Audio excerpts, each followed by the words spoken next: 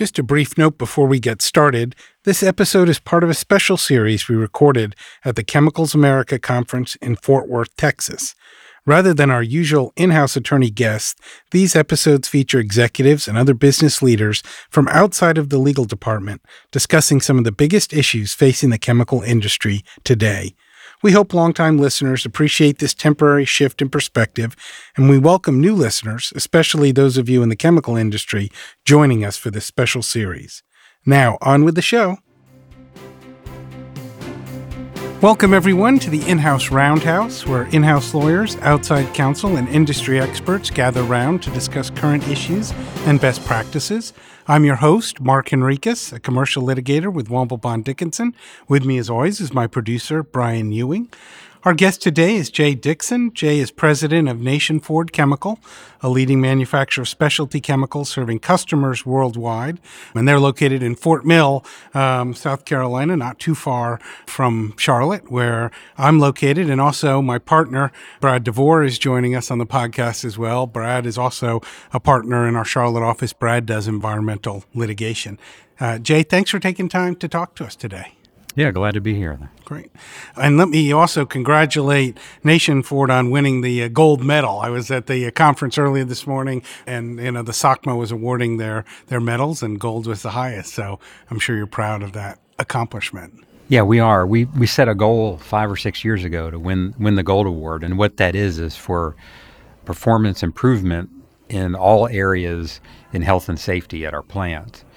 And this was our second year winning it. We won it last year, and we really had no idea that we would win it back-to-back, but our team really put forth a big effort.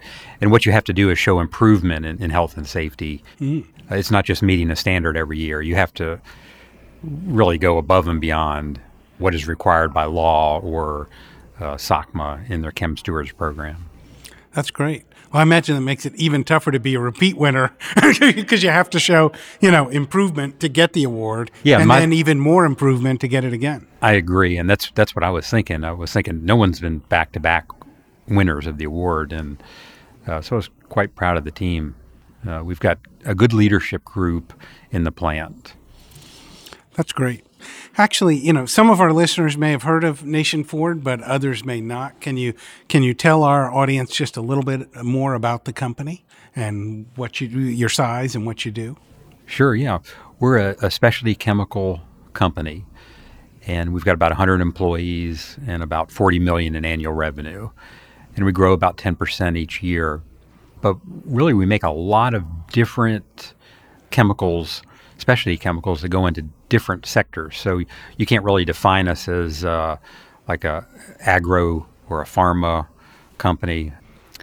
We do what our customers need, and our specialties are batch reactions in 2,000 to 6,000 gallon vessels. We deal with hazardous chemicals, but not highly hazardous.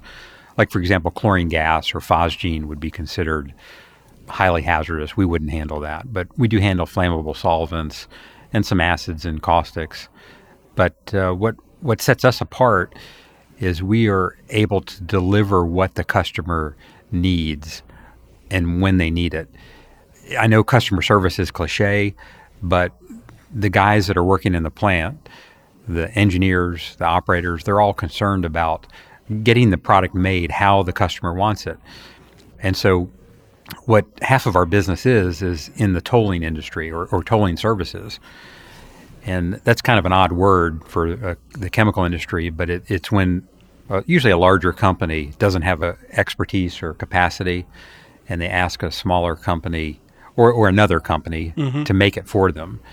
And so that's where our business has been growing, and we've got capacity and the know-how to grow our business in this sort of mid-level, hazardous kind of operating environment. So when you have a tolling agreement with somebody, are they providing the recipe, as it were? They give you the process in terms of how to make the chemicals that they need? Yeah, that's correct. So they're usually doing the research and development. Okay. And most of our newer products are new commercial molecules that are being brought to market. So we help companies scale up what they've done in the lab or the pilot plant and help them commercialize new products. Gotcha. So if I've developed something in a lab and I like it, but now I'm going to need a larger quantity to actually start selling it, that's the kind of thing you can come to Nation Ford and say, hey, I don't have the ability to make this in 5 kilograms of this or 50 kilograms. I don't know what size production you are, but if you need more, that's the kind of thing you could do, and you would take that process, scale it up, and then manufacture it for them. Yeah, and the customers will usually buy the raw materials as well, so that's. Okay. That's a little less financial burden on the tollers. But we do find that our customers fit in two categories. They're either startups where they've got this new molecule and they want to bring it to market. And frankly, those are the ones that are 1 in 1,000 actually work out. Or then there's the larger, more established customers that have an R&D pipeline and they've got a winner and now they're looking to commercialize it. Gotcha. And you said that that's about half of your business. What's the other half? Well, we've got 3 product lines. One is we make the smoke dyes that the troops use in the M18 smoke grenades. Oh, okay. And so we're the only U.S. supplier of these specialty dyes that have exacting particle size specifications and density requirements. They're dyes that you can't pick up just off the shelf. They have to be customized. And so these kind of dyes are normally made in China and India, but the U.S. want to have a U.S. source for the products. And they are quite difficult to make, to use as a smoke dye. And then we have 2 other products. One is we call it PANA, and it's used as an additive for jet engine lubricants. So essentially the motor oil for every jet engine that flies overhead, military and commercial. So the PANA can be used directly in the oil, or it can be modified by some of the lubricant companies first, and then put in the oil. So, but there are the molecules that are coming from the Fort Mill plant are ending up in the aircraft. Gotcha. That's interesting, and obviously that's a big market if you look at all the planes flying all over. Yeah, and there's other applications in rubber as an antioxidant for like transmission fluids. And any lubricant that needs a very good antioxidant would perhaps use PANA. There's other products that are cheaper, but PANA is known for the aircraft turbine oil. And so does Nation Ford sell directly to those lubricant manufacturers for them to do it, or you sell to the airlines, or who are your customers? The lubricant companies, the majors globally. Gotcha. And then we have one other product. Mm-hmm. It's called sulfonolic acid. It's an intermediate used to make other products, so it has no end use. But the end products that it goes into are optical brighteners for paper. So what makes the printing paper, the white paper, brighter. Instead of using bleach, you can use this optical brightener. Sulfonolic acid is also an intermediate to make yellow food dye, and it also is used to make plasticizers for concrete. And then its final application is in pharmaceuticals. Gotcha. How long have you been with Nation Ford? I guess about 30 years now. Okay. So the company has been around for a pretty long time. And that seems like a long time in the chemical space anyway for a smaller company. Yeah, we're just over 40 years. Yeah, that's great. Yeah. Could you tell our listeners a little bit about some of the trends? I know, there are a number of things going on in the chemical space, and we had a presentation this morning from Deloitte talking about some impacts on the chemical industry. I'm interested in your perspective in terms of where things are going with specialty chemicals.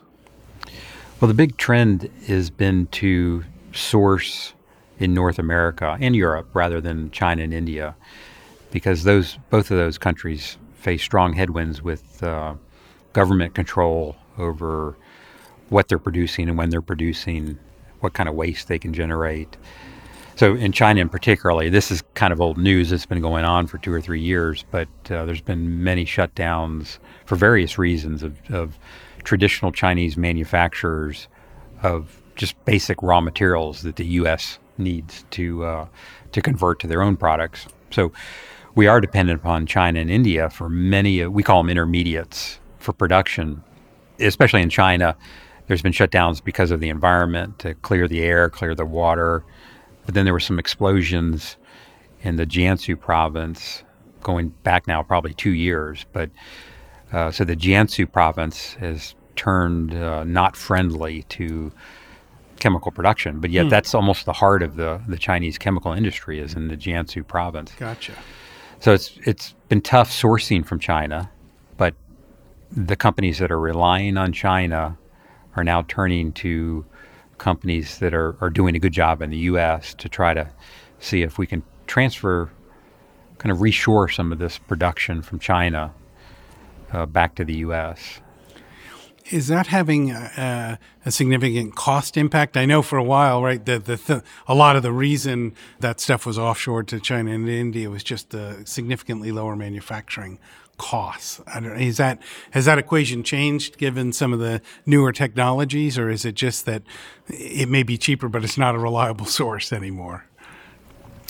Well, each product is specific to its own economics, but in general, if you go back to the 80s, when the China industry was really growing, the products were about half price in China. Mm-hmm. And I'd say in general now, they're probably discounted by maybe 20%. Okay. So that gap is narrowed. Yeah, and then there's some exceptions because in China is definitely a market-driven economy now. So if there's a shortage, they raise prices. Mm. And if there's ample supply, the prices drop next to raw material price. So you could have some products that are just wildly more expensive in China just because there's a shortage in China.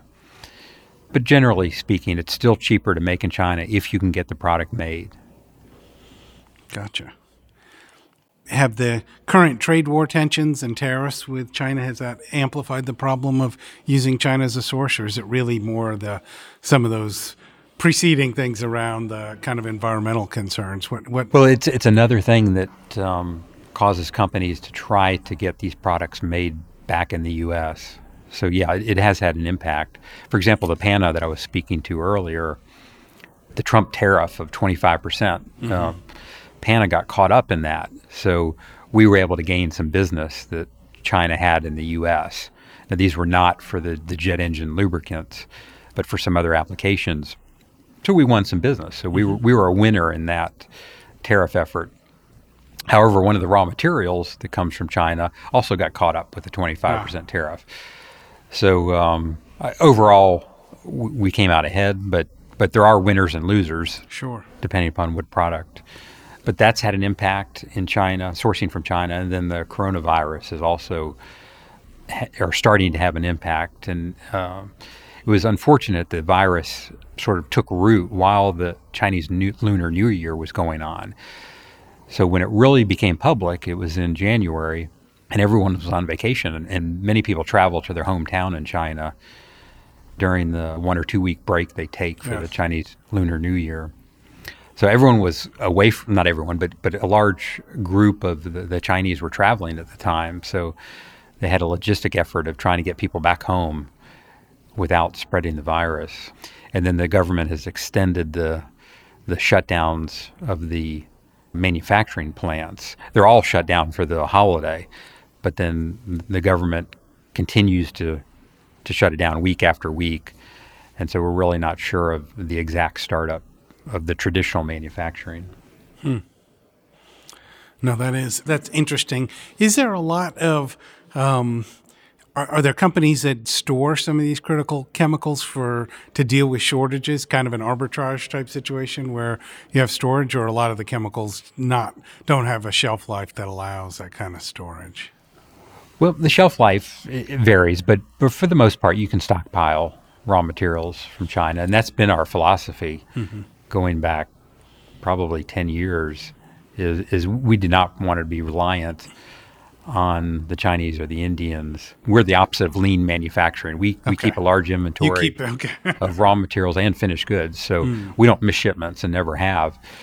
But the larger companies that are worried more about this quarter's results, they don't keep a lot of inventory. In some cases, that can benefit us because they can turn to us if it's a particular product they don't have inventory of, but we do. Then we can pick up some business maybe that they were sourcing from China. No, that makes sense. I know some areas in the specialty chemical market are growing. Others may be shrinking or changing.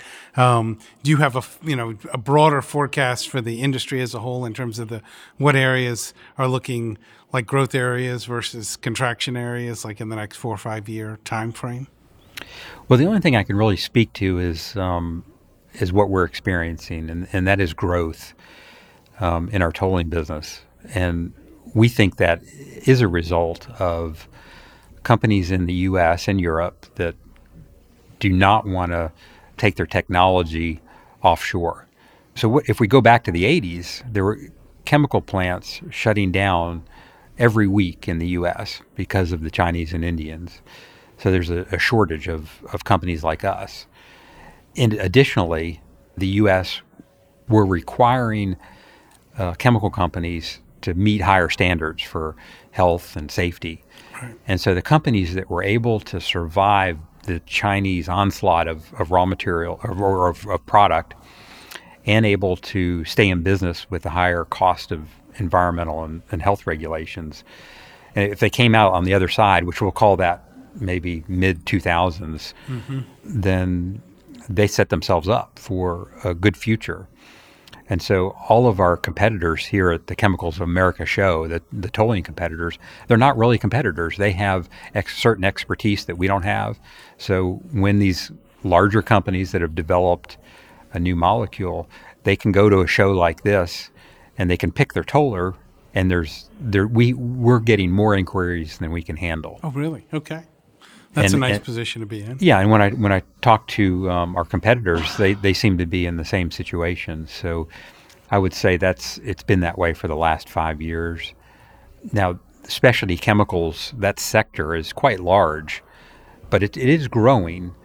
There are some pockets. You might say that the agro pocket of the sector may be shrinking a little bit just because of what's happened over the last couple of years, but I'm not an expert in that field. I've just heard anecdotal evidence of that. But frankly, in the future, when the agro companies develop better, more targeted molecules, they're going to turn to tollers like us or the other folks here at the show. So our future is bright because we see our production is going to be focused on high value-added specialty chemicals, not the Chinese Me Too products. So there may be some opportunities that open up, but we're looking for the future and trying to partner with companies that we work well with. And so most of our business is repeat customers. Gotcha. Is that where you see the strength being, is in specifically for smaller manufacturers who are competing in this global space with China and India and other places being kind of this contingent that you have to deal with?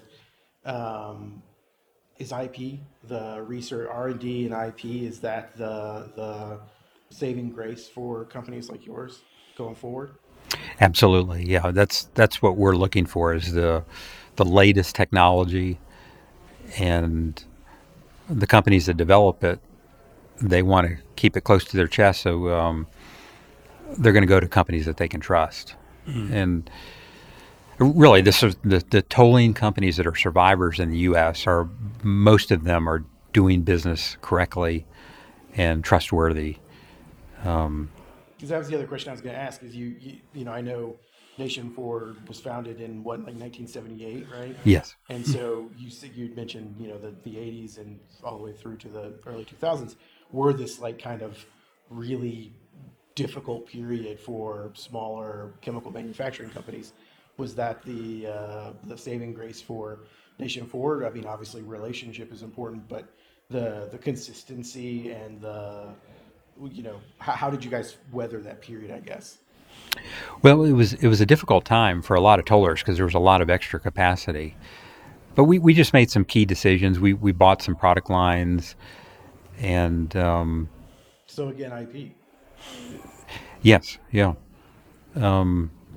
We got lucky on a few things, and one other thing that our company has done is use the anti-dumping laws to our benefit. So for sulfonolic acid, we've got protection from China and India on that product. So we can sell in the U.S. without having to worry about discounted prices coming from China. So that's helped. And we are active in the international trade law, not just on anti-dumping, but there's other laws like the miscellaneous tariff bill, and of course the Trump tariffs that we've been advocating for and against certain products in Washington. So we're usually making the rounds on the Hill once a year. Do you forecast the complexity of being a tolling manufacturer is increasing? Yeah, absolutely. You guys mentioned earlier that how can we compete with China? Right. And it's really since the labor is still so cheap in China. The cost is increasing, but it's still probably 10% of our cost for labor. So we're trying to automate with computer control systems so that one employee can make more volume. And that's a good way to put it. It's hard to get less than one employee per shift on a certain product line. Sure. So what we're trying to do is automate and make the scale bigger. For example, instead of working on a 2,000 gallon scale, we're going to automate the process and work on a 6,000 gallon scale. And we don't have to increase the amount of operators. It's just one operator looking at a computer screen, running the operation. Whereas in China, you might have 10 operators surrounding a reactor doing a lot of things by hand. And I've visited probably 100 different Chinese chemical plants, and I've seen the conditions there firsthand, and it's sad. It really is, because the owners of these chemical plants, some of the owners don't really have a regard for their workers. Right, they're not winning the gold award from soccer. They're not out there trying to innovate and protect their workers. I mean, they're probably doing the bare minimum, if that, to try to keep operating. Jay, do you see that affecting the quality of the product? I mean, is there a quality gap between what is being manufactured in India and China as compared to an operation like yours? Usually their quality is on par, but the consistency is not. So, most of the product is good, but then they might have a batch that has some contaminants in it. So it's not a reliable source by any means. But we've learned that because the larger global chemical companies are looking at their bottom line, if they have to pay 10% more for a product, they're not going to do it. They're going to go to the unreliable source just because that's what their bosses are telling them. Mm-hmm. So it puts the procurement managers in a difficult situation, because if they go to China, they're going to have problems and possible shutdowns of their own manufacturing. But their managers aren't allowing them to buy more expensive goods that are more reliable.